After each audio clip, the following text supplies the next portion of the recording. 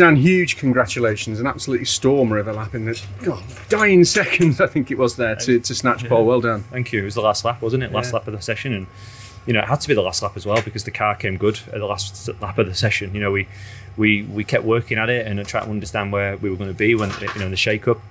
It was a weird session. It was very much, felt like, I just said to my engineer at one point, I was like, if this was F1, where would the cut-off time be? What are we trying to aim for here? Because you just never felt safe. You were even in the mid 55s and then the low 55s. It was like, are we safe? Do we need to keep going?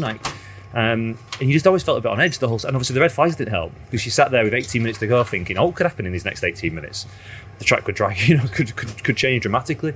The cut-off ended up, I think, being under 55 dead. So we had to keep going, and we did, and kept working on the car and trying to understand. And we made the right call at the end. It was with a few laps to go, we pitted for fronts, and it was a brave call because it was only going to give us basically one lap.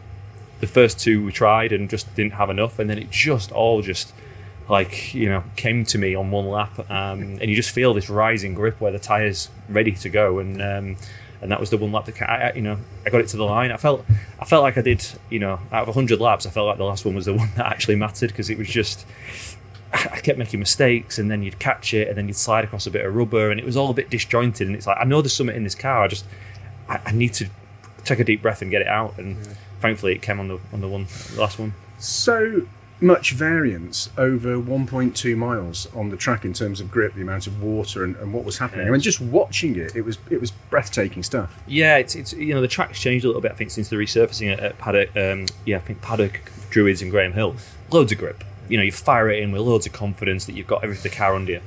You get to clearways, Surtees and clearways, and it's like on ice, and I do mean that. Like there is no grip whatsoever, and you're basically just like a bit of a passenger trying to skate through in the least amount of resistance you can to get back to the good bit.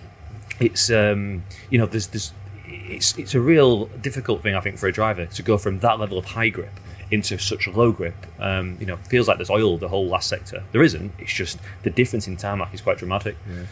The weather forecast for tomorrow at the moment is suggesting it's going to be dry pretty much most of the day. I think we have a really strong car in wet or dry. I'm confident and happy. I think, I've got 1 second of hybrid, and that's going to be difficult. I've got some fast starting BMWs. The first job is get off the line sensibly. I'll be very lucky to beat a BMW's the first corner, won't I? I'll sleep well tonight, but I ultimately understand that. And then we got to go racing. I'm confident we got a really good race car. We're good on the brakes. That's where the BMWs tend to suffer a bit, certainly on the first couple of laps. Let's see what we can do. There's some fast guys behind, but I think over the course of the race, I feel like we're going to have a car under me that's going to allow me to push every lap, and I'm hopeful that we can stay nicely inside the top 3 or 4.